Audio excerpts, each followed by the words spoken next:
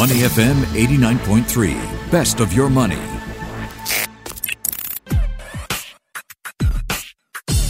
Money and Me on Your Money, only on Money FM 89.3. Why is Bitcoin at an all-time high, and where does the price of Bitcoin go from here? Let's check out Bitcoin right at this moment. It is going at $57,212 Ripple going at about 45 US cents. Ethereum $1,772. Dogecoin at about 5 cents. 0.05586 of a dollar. So is it too late to start investing in crypto? Have you missed the boat? Are digital assets good investments? How do you start investing in them? How do you buy a Bitcoin, for example? Bitcoins have certainly entered into mainstream conversations, right? No doubt helped by institutional players jumping into the game. Tesla's recent $1.5 billion purchase, for example, grabs headlines and popular attention and makes investors sit up. You hear talk of cryptocurrencies or altcoins. When I'm at casual dinner conversation, it comes up all the time. I see it on blogs. It comes up in my YouTube feed. I've even just got a pitch from a company here in Singapore that allows you to pay for things with Bitcoin. I'm not sure if I want to pay for my cup of coffee with Bitcoin, though, any part of Bitcoin. So, but the big question is, should you invest? So, on this show, we've discussed two aspects of cryptocurrencies, just how useful they are as an instrument of exchange, given volatility in costs and speed of transaction. But we've also debated if the move to digital forms of currencies is inevitable and how states could potentially respond. Just yesterday, we looked at India's possible ban on crypto ownership, right? Mining and trading as well. Today, we're going to take a look at cryptocurrency from an investor's perspective. I'm delighted to welcome back CEO of Provident, Christopher Tan. Good morning, Christopher. Hey, hi. Morning, Michelle. It's good to be back. Good to have you here. So why do you think so many people are talking about cryptocurrency recently? Do you think there's renewed interest? Yeah, like you said, Michelle, people are talking about it because the price has gone up. And, when I checked it last Saturday, it has gone past $60,000. And then now you just reported it's come back down to $57,000.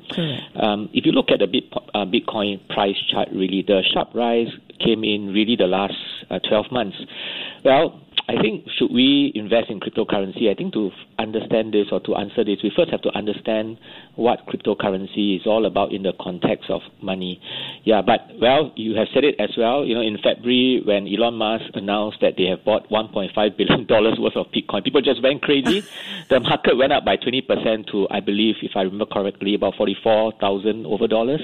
So that's why, people are starting to talk about a Bitcoin because people are expecting more people to accept it.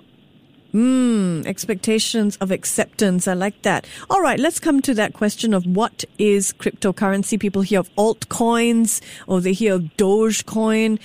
Basically a digital asset that we're exchanging real money for. Help us understand what cryptocurrency is. Well, this is really, I have to say, I cannot say that I understand it completely. It's really complex. And when I was studying it deeply, I realized that crypto, really is not just finance. It's actually computer engineering. It's computer science. But, simply put, it is just a form of money.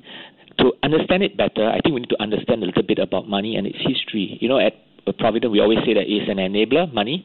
But for money to be an enabler, it needs to fulfill three fundamental roles. Firstly, it must be a store of value, a medium of exchange. Secondly, and last but not least, a unit of account. Today, when we look at money, it's actually a store of value stored in a physical form through notes and coins. But if we think about it, strictly speaking, these notes and coins, they don't have value. It is what people collectively agree, and we believe in the government to say that has value, that gives money value. So to really, really test out whether money is of a good value, there are actually 6 characteristics. And these 6 characteristics I would like listener to take now, because later on we're going to use these 6 characteristics to judge whether crypto is a good form of money. So firstly, durability, not easily destroyed. Secondly, portability, can be carried around. Thirdly, divisibility, easy to divide it into smaller units.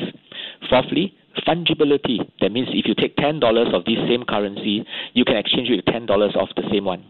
Acceptability, that's key. Whether it can be universally accepted to buy things.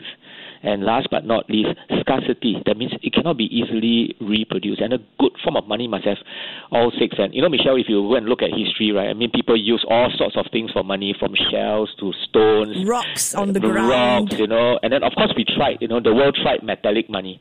Iron, copper, silver, gold, and all that. But today it's really just cash.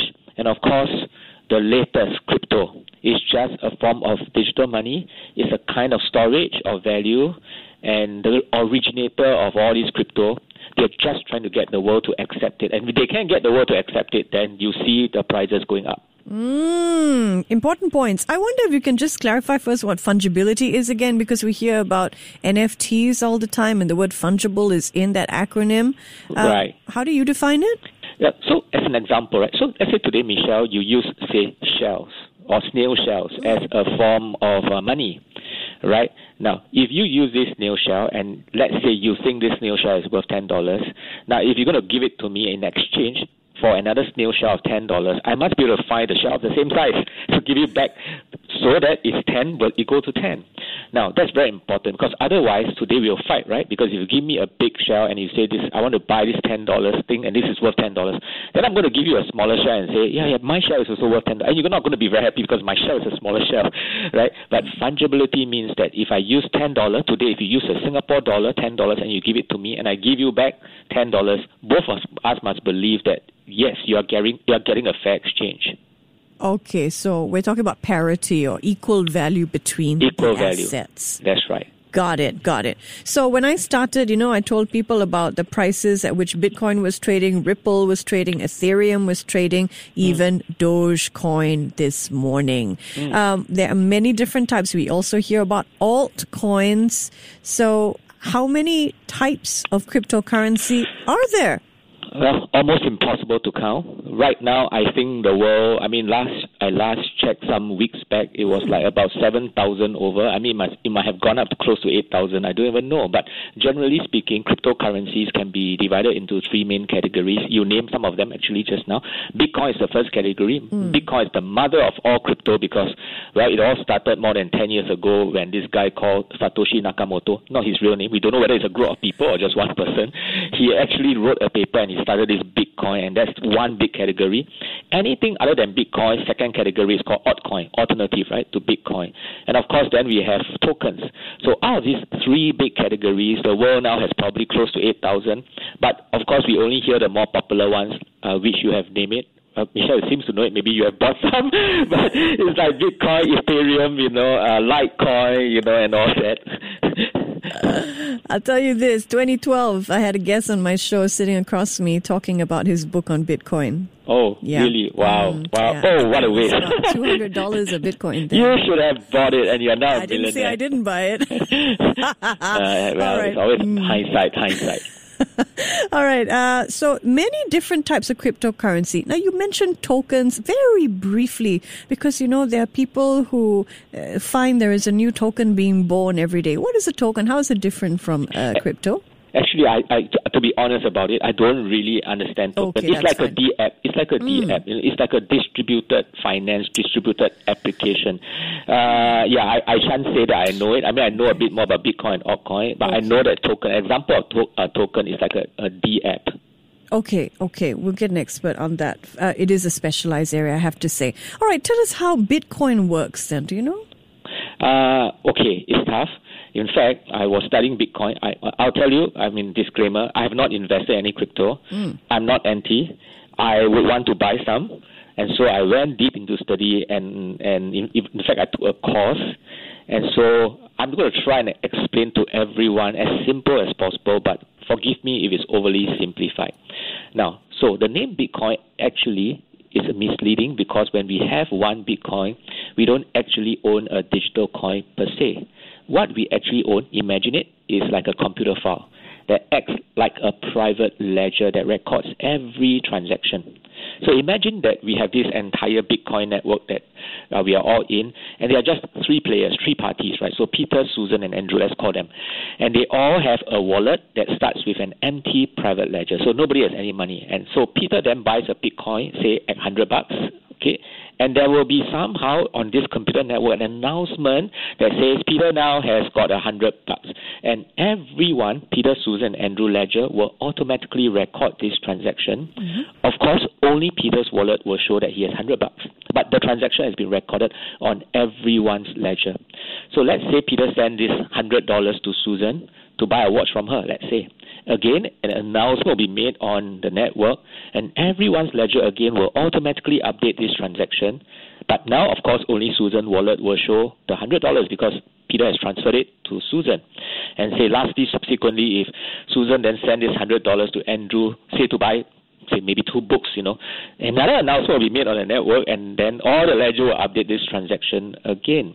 And the key thing about all this transaction is how do you make sure, right, that it is genuine? Because imagine you are in a big space and you hear all these announcements. How do you know really that, Peter did send some money to Susan? Every transaction must be digitally signed by the sender. And I'm not going to go into the technical because there's this thing called a private key and a public key. But basically, that's how Bitcoin works. So Bitcoin is not really a coin. It is like a ledger, or it is like, a computer file that behaves like a ledger. So that's Bitcoin in general. Very clear. I don't envy you having to translate all that for us. It's tough. Yeah, it's tough. Okay, so people often hear of acronyms DLT, a digital ledger associated with Bitcoin, and all this immutability resting on the idea of a blockchain. Do we need to understand blockchain as investors if we're studying cryptocurrency? Well, you don't really have to understand the technicality, but I think the more interesting thing about cryptocurrency is not really Bitcoin, because Bitcoin is just one of the many cryptos. Actually, what people are more interested in is in the power of blockchain. So let me try and again explain blockchain and ledging on what I've explained just now about Bitcoin. Well, if you remember, Michelle, I just shared how everyone in the network, they are supposed to update their private ledger when a transaction is being announced, right? But how do we ensure that everyone in the network will pay attention and they will obediently and faithfully and correctly update their private ledger? I mean, we can't trust people to just update their ledger, right? Well, this is where what I call checkers come in. So imagine this: when an announcement of the transaction is made, the checkers will then organize all these transactions into blocks of data, blocks of transactions. And these blocks of transactions are then chained together. Imagine like a necklace chained together. So blocks of transactions, because there are plenty of transactions going around, right? So they organize it into blocks and they chain it together. And then they use something called this protocol called cryptographic protocol.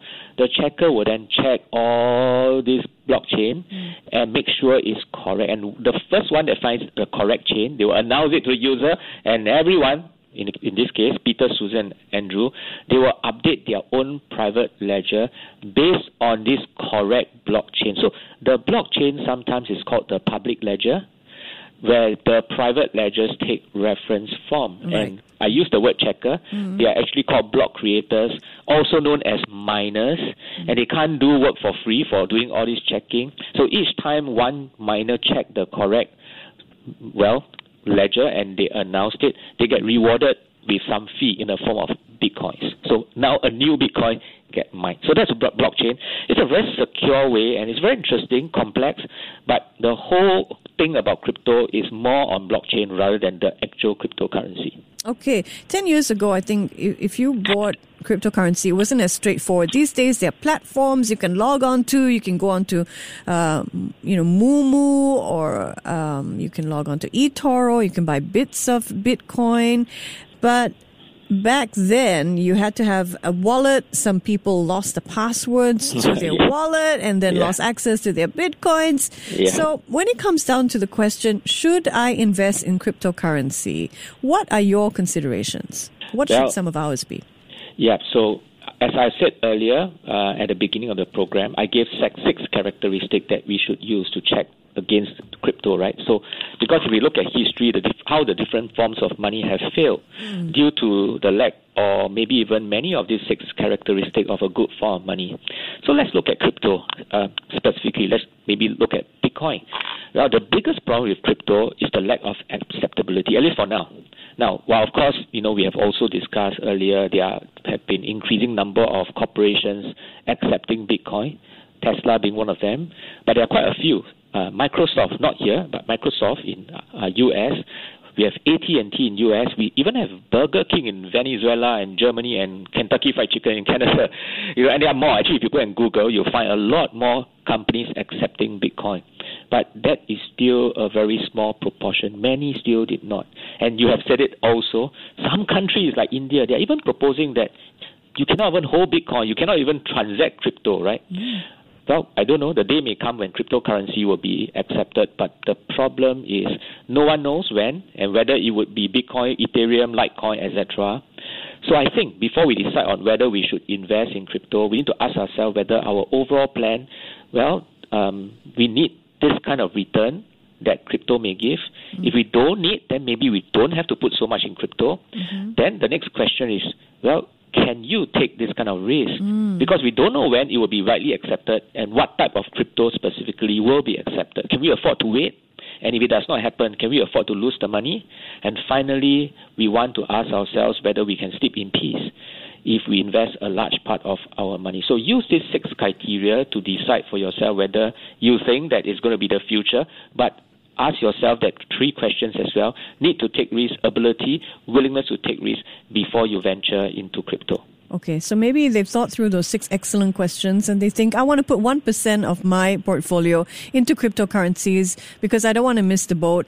I see Bitcoin is now at 57,000, it's down 0.16%. Who knows? It could go up to 100,000. Yep. It could go up to 200,000. So they want to jump on. How do they invest in cryptocurrency? I've had a lot of people saying, hey, I see these ATMs that sell Bitcoin in some malls in Singapore, Michelle. Are those trustworthy? How do I invest? Yeah, so you can actually do that. There are some sort of like a crypto ATM in some malls, not many.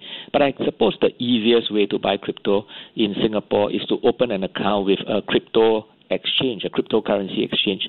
Much like if you want to buy stocks and shares, you have to have an account with the Singapore Stock Exchange, right, SGX. So the crypto exchange, there are about 8 exchanges that we can use in Singapore to buy crypto. I'll name some.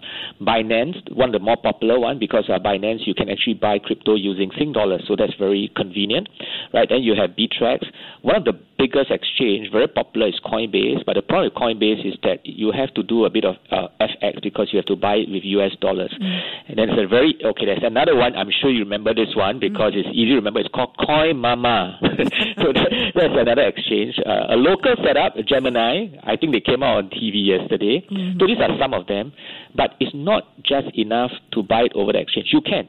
Okay, but experts have suggested that if you just buy a crypto and you leave it in the custody of the exchange, the chance of it being hacked is pretty high, because if I'm a hacker, I want to hack Binance, for example, because I know there are a lot of crypto being stored there. So we are often advised that we should set up a wallet for ourselves. Right, and there are some wallets in Singapore that we can use, like Argent, Argent, IM token. It's really the letter I, letter M token. There's also My Crypto. Now, why do we want to set up this wallet? Now, this is an online wallet, because when you set up a wallet, you are literally going to the exchange and say, hey guys, I bought 1 Bitcoin through you. I know it's with you now. I want it to transfer to my own wallet, and it is protected by your own private key. So, chances of it being hacked is lower. But again, you said it just now, Michelle, if you lose your private key, it is the end. Okay, there is no way you're going to get it back. Yeah, there are also some people who actually they use a physical key. It's like a thumb drive, that you store it in it. But again, if you lose it, it's the end. Good luck to you. But all these exchanges will transfer your Bitcoin out to your wallet? Yes, they will. Yeah, they will. That's the whole idea of the wallet, because when you get a wallet, you are trying to tell the exchange, I don't trust you. I'm afraid you'll be hacked. So I want it in my own wallet.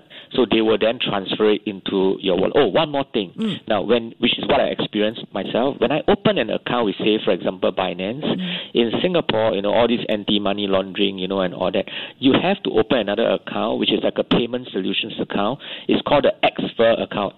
XFER account, right? And this XFER account Well, they actually call you to do. They actually called me to do due diligence. They asked me all those things, all those questions before they were even open an account for you. So in Singapore, you do need to open an XFER account. What's the XFER account again for? It's a payment solution. They act like a middleman to transfer money from your bank into your wallet, so that you can actually buy directly using your wallet all these coins that you want to buy. Buy directly from your wallet instead of buying from an exchange. That's right. Once you have a wallet, you can actually buy direct from a wallet. Okay, got it. Now, I like to open accounts with all sorts of different platforms because I want to test how they work. And I see that some platforms, you type in Bitcoin, and what comes up instead is an option to buy BitCash. Right. So I want to ask you, is there a difference between Bitcoin and BitCash? There is, actually. I know it sounds the same, and that's because the people who created BitCash are the Bitcoin miners and developers whom somehow they weren't very happy about Bitcoin, because for Bitcoin, for each transaction to happen, I understand that they can do about seven transactions like in 1 second, and in the digital world that's considered slow. And because of that, these miners and developers, they are quite concerned about Bitcoin, whether it can scale effectively. So it's like they came out, right, and then they created another crypto called BitCash, sometimes known as Bitcoin Cash. It is just another crypto, but then it has been done in such a way whereby the transaction processing time is a lot faster. I don't want to go into the technical, because it's like 1 Bitcoin you can do a transaction worth up to 1 megabyte, but for BitCash, I think you can now do a transaction that goes up to 32 megabyte or something. So a lot more get transacted. So it is just another currency, but not really Bitcoin. So therefore, when I hear the price of Bitcoin has gone up to 57,000, but if I bought BitCash, it's a different pricing. It's completely different, right? It's a different pricing. Even though the ticker might look suspiciously similar. So you need to know what you're buying. Yes, one is BTC and the other one is BCH, I think. Yes, correct. That's right. Correct, similar. Okay, so here's a big question. For now, I know you've taken a course, so you're clearly interested, but where do you think cryptocurrency should sit in our overall investment portfolio?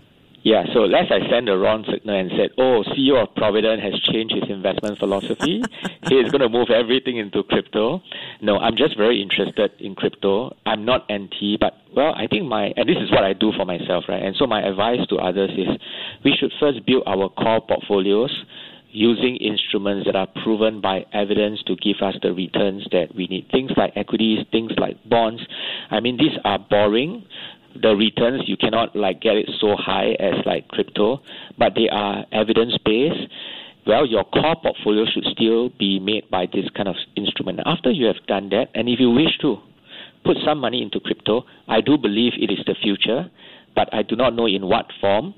I do not know when it's going to happen. Now, this approach that I'm suggesting, it will not make you become crazy rich Asians, for sure. But you won't be poor either, right? Because if you buy the wrong one and it doesn't happen, then you will lose all your money. So this approach will certainly give you enough and with peace of mind to live the life you want. And if the crypto that you buy happens to, become the accepted one, then, great. It's like you have struck lottery. Then it's good for you. But, I personally have taken a course. I'm still going through a course. I just want to encourage people, if you are really interested in crypto, study it. Don't just buy it and people say, Bitcoin is the thing, Litecoin is the thing, the next is Ethereum, is a smart contract, and all that. Don't just do that. Study it, understand it before investing. Well, thank you for sharing your learnings with us, Chris. Really appreciate it. You're most welcome, Michelle. He's Christopher Tan, CEO of Provident, with us here on Money and Me. Before acting on the information on Money FM, please consider if it's suitable for your own investment objectives, financial situation, and risk tolerance. To listen to more great interviews, download our podcasts at moneyfm893.sg or download the SPH radio app available on Google Play or the App Store.